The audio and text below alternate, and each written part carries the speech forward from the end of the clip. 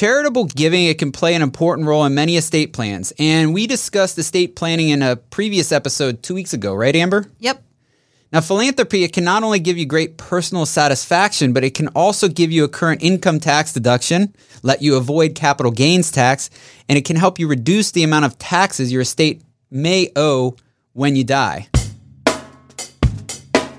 Welcome to Dad's Sense, a podcast for folks looking to grow their financial future.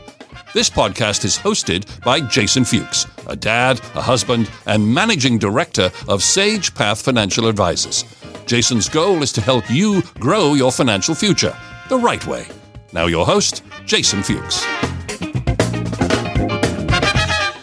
Greetings, everyone. If you're new here, I'm Jason Fuchs, married to the awesome woman known as Amber, father to a 2-year-old girl, Jewel, who is just a ham.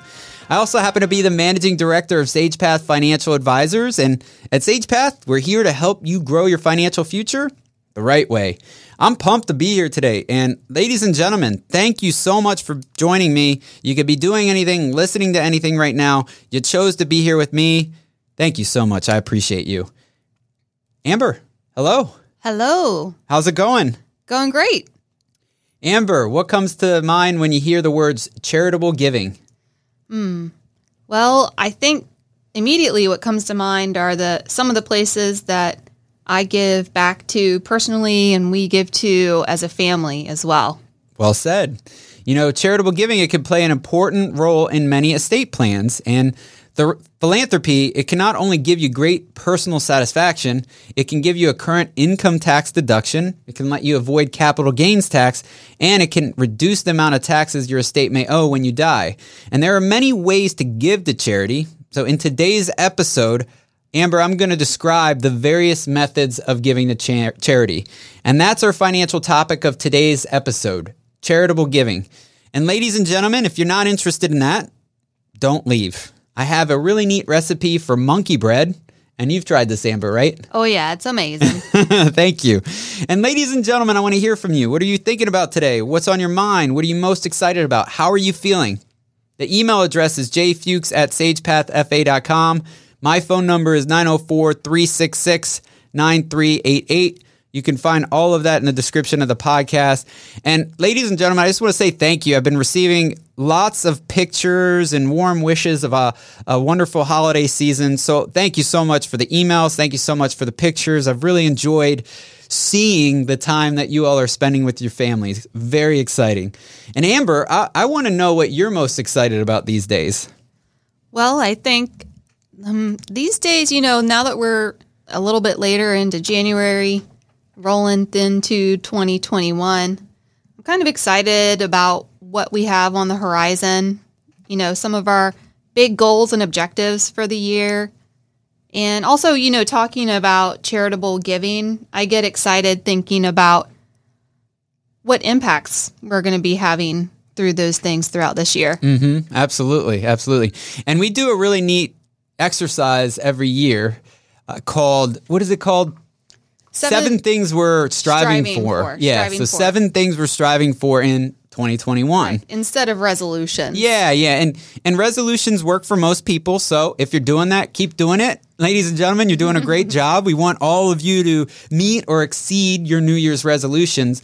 But about 4 or 5 years ago at Celebration Church up in the DC area where we used to live, they presented the idea of 7 things to strive for. Mm-hmm. And we completed the exercise back then, and we've been doing it every year since. And we really love it, right? Absolutely. I love looking back over the past goals and objectives that we've set for ourselves and seeing what has changed and how those goals have either evolved or carried forward or been succeeded, all of those things.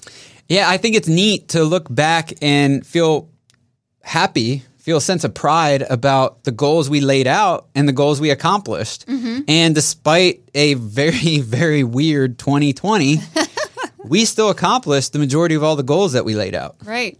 And what's neat is you use the word evolve, and I like that because sometimes certain goals roll over to the next year. Like, for example, my drum practicing has been rolling over for about 3 or 4 years now. Right. But that's about to change. I traded that drum set in for something quieter, right? Quote unquote. I don't know if it's quieter. An electric guitar. It takes up less space, but I don't know if it's quieter. I was having a hard time practicing the drums, ladies and gentlemen. You probably know that drums are loud. Mm-hmm. And when you have a 2-year-old or a wife who also works from home, it's hard to practice. Right. So I decided to go another route. And I used to play guitar back in high school. It is not like riding a bike. I do not remember the things I learned back then. But anyway, I really enjoy coming together and taking a business-like approach to the year. So it's nice that we can lay out all our goals for the year. We talk together about how we're going to accomplish those goals, but they come from an emotional place. So even though we're taking kind of a professional, structured approach and outlining our year as a family, it's fun because these are emotional things. So it allows us to connect a little bit more.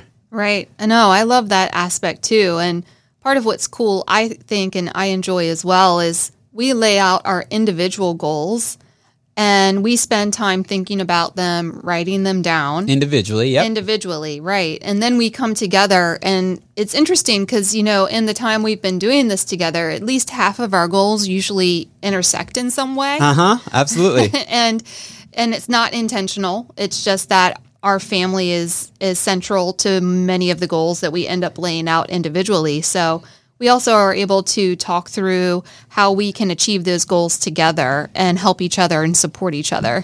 Well, you and I have a really nice habit of putting the other person first. Yeah. And I feel like by putting the other person first, we end up getting what we want anyway. Right. So it works out really well in our favor. Does. And one of the goals that we have laid out for 2021 is charitable giving, right? Yes, absolutely. So we sponsored a young man through church. Mm-hmm.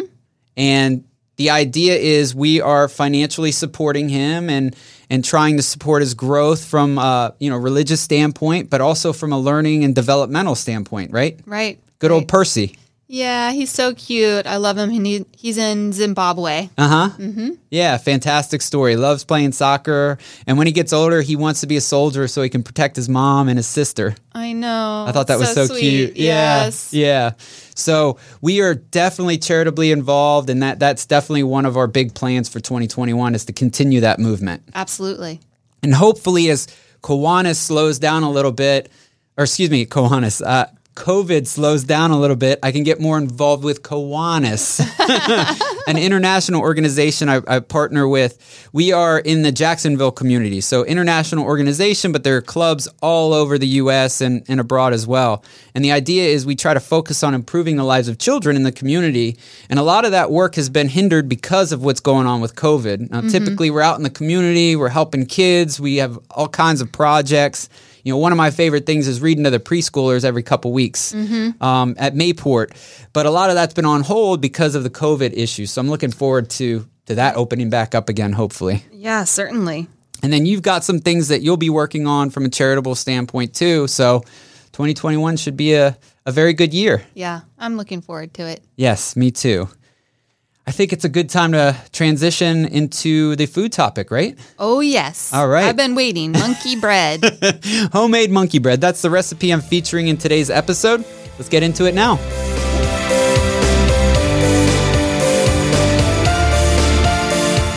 I obtained this recipe through Pillsbury's website. I've always been a fan of monkey bread. Matter of fact, back in my high school and college days, Mom used to cook it on special occasions. And Mom, I know you're listening. I love you. Nothing against you. Nothing against your cooking. But I don't think it was homemade. I think the monkey bread box gave it away. It was delicious, but not homemade. And you know me, Amber. Whenever I like something, I've got to make it. Yes. And this was really good. And in order to make this correctly, ladies and gentlemen, you need a bundt pan. Amber, you were kind enough to order one for me. I'm glad you did because I completely forgot to order one myself. And I've made this recipe multiple times without a bundt pan, and it just wasn't the same. It was good, but it just wasn't the same. This is not difficult to make, ladies and gentlemen, but please use a bundt pan. It'll be so much better. You'll appreciate my recommendation after you make this recipe. Not difficult to make. You're going to love it. Check it out. SagePathFA.com/blog. I hope you enjoy it. Amber, I think it's a good time to transition into our financial topic of today's episode, charitable giving. Let's do it. All right, let's go.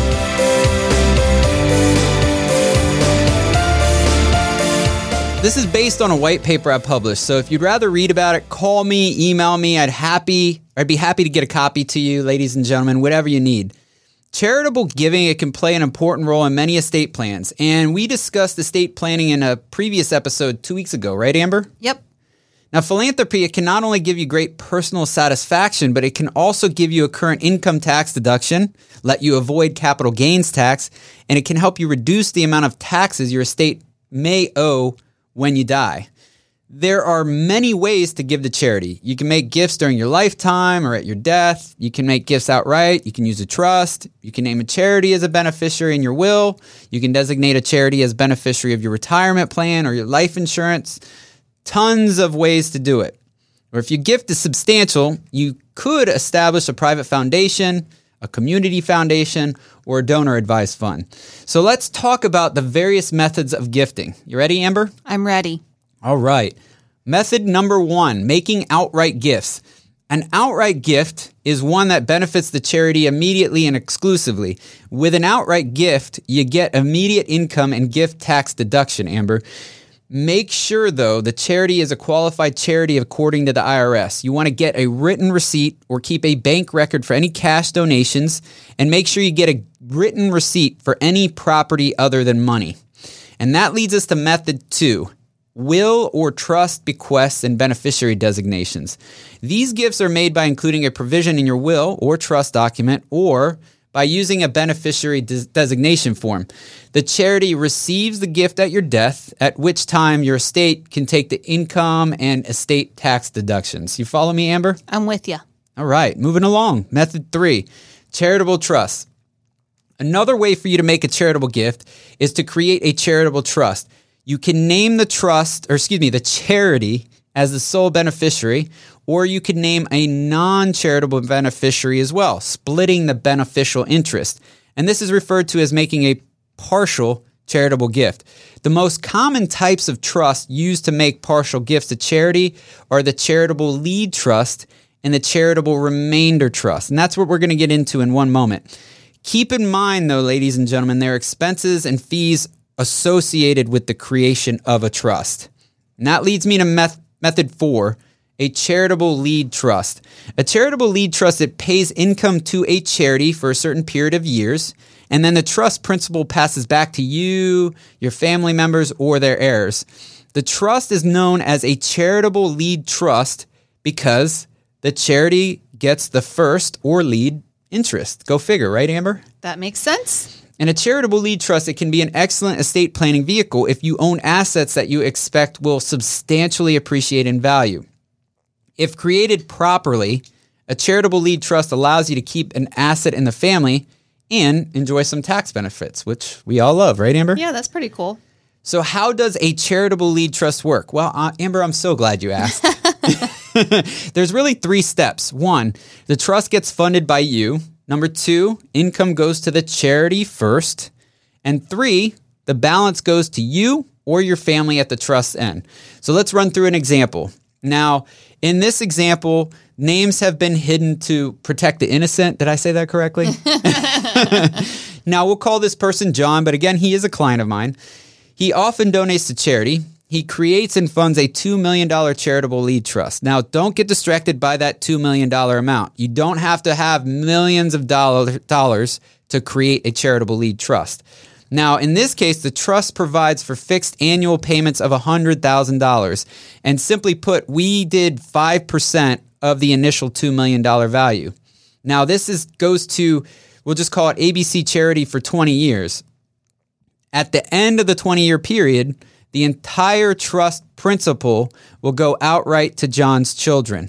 Using IRS tables and assuming a 2.0 Section 7520 rate, the charity's lead trust is valued at $1,635,140, and the remainder interest is valued at $364,860. Now, ladies and gentlemen, if 2.0% Section 7520 confuses you, call me, email me. I will walk you through that. Now, assuming the trust assets appreciate in value, John's children will receive any amount in excess of the remainder interest, unreduced by estate taxes. And remember, Amber, the remainder interest is that $364,860 that I mentioned earlier. Follow me? I'm there. All right. This leads to method 5, a charitable remainder trust. Now, a charitable remainder trust is the mirror image of the charitable lead trust. Trust income is paid to you, your family members, or other heirs for a period of years, and then the principal goes to your favorite charity. A charitable remainder trust can be beneficial because it provides you with a stream of current income, and that's a desirable feature if there won't be enough income from other sources. Now, how does a charitable remainder trust work? I'm so glad you asked, Amber. Again, 3 steps. The trust gets funded by you, step 1. Step 2, incomes goes to you and your family first. And then step 3, the balance goes to charity at the end of the trust. Again, I'd love to use another example here. Names have been hidden to protect the innocent. So we'll talk about Jane. Now, Jane is an 80-year-old widow. She creates and funds a charitable remainder trust with real estate, and that real estate is currently valued at $1 million. And it has a cost basis of about $250,000. Now, the trust provides fixed quarterly payments to be paid to her for 20 years. At the end of that period, the entire trust principal will go outright to her husband's alma mater. Using IRS tables, and again, assuming a 2.0% Section 7520 rate, Jane receives $50,000 each year. She avoids capital gains tax on $750,000, and she receives an immediate income tax charitable deduction of $176,298, and that can be carried forward for 5 years.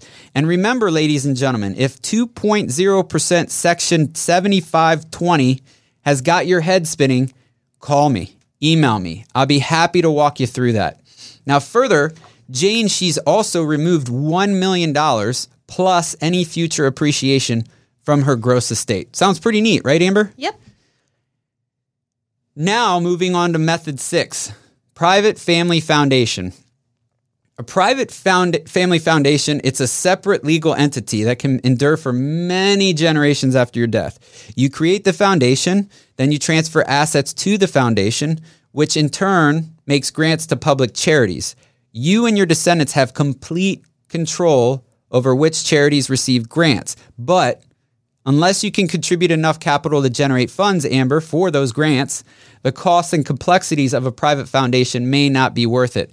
A general guideline is that you should be able to donate enough assets to generate at least $25,000 per year for grants. Make sense? Yes. Method number 7, a community foundation. If you want your dollars to be spent on improving the quality of life in a particular community, consider giving to a community foundation. This is similar to a private foundation.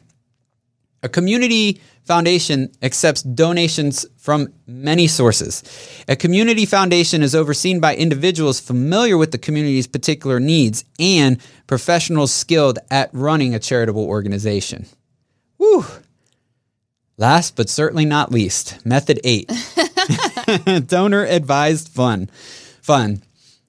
Similar in some respects to a private foundation, a donor-advised fund offers an easier way for you to make a significant gift to charity over a long period of time. A donor-advised fund actually refers to an account that is held within a charitable organization. The charitable organization is a separate legal entity, but your account is not. It's merely a component of the charitable organization that actually holds the accounts. Once you transfer assets to the account, the charitable organization becomes the legal owner of the assets and has ultimate control over them. You can only advise, not direct, the charitable organization on how your contributions will be distributed to other charities. All right, Amber, let's go ahead and close out today's episode. Ladies and gentlemen, I hope I've provided you with effective strategies to fulfill your philanthropic desires. Charitable giving, it can get complicated. The strategy you use should fit into your overall situation financially. So please seek the help of a legal professional for your specific situation. If you're struggling with what to do, or if you have questions, ladies and gentlemen, let's connect. I would love to help you. The phone number is 904-366-9388, and the email address is jfuchs@sagepathfa.com. Amber, I had a ton of fun with you today. Anything you'd like to add? Yes. I just want to clarify that Section 75 is not the secret underground government facility. No, Amber. And ladies and gentlemen, all of you listeners out there, we're not talking about secret government facilities. Right. That's Sector 7, I think. Oh, is that what it is? Yes. We're getting our sector numbers wrong here. Exactly. Well, Amber, thanks so much for being here. Thank you for having me. It's our pleasure. All of our listeners out there, thank you for sticking around. I appreciate all of you. Make it a great day. And now, the disclosures. Security and investment advisory services offered through FSC Security Corporation, FSC, member FINRA, SIPC. FSC is separately owned, and other entities and or marketing names, products, or service referenced here are independent of FSC. FSC does not provide legal or tax advice. This episode is sponsored by Dunham & Associates Investment Counsel, Inc. Sage Path Advisors is located at 512 Rosebud Lane, Neptune Beach, Florida, 32266.